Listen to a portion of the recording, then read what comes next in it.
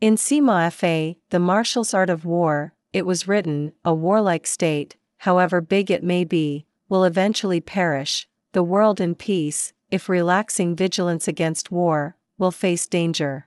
The ancient Chinese held that benevolence should be applied in handling disputes, and that a war of justice would also exhaust a nation's resources. This idea reflects the dialectical relation between war and state power, and proves the Chinese love for peace. Xi Jinping has talked about this idea on several diplomatic occasions.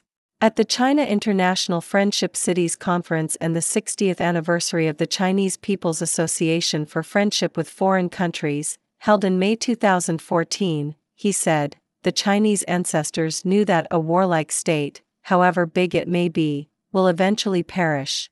China will follow peaceful development, and the Chinese people are willing to coexist with other nations in harmony and peace, and pursue, protect and enjoy peace together."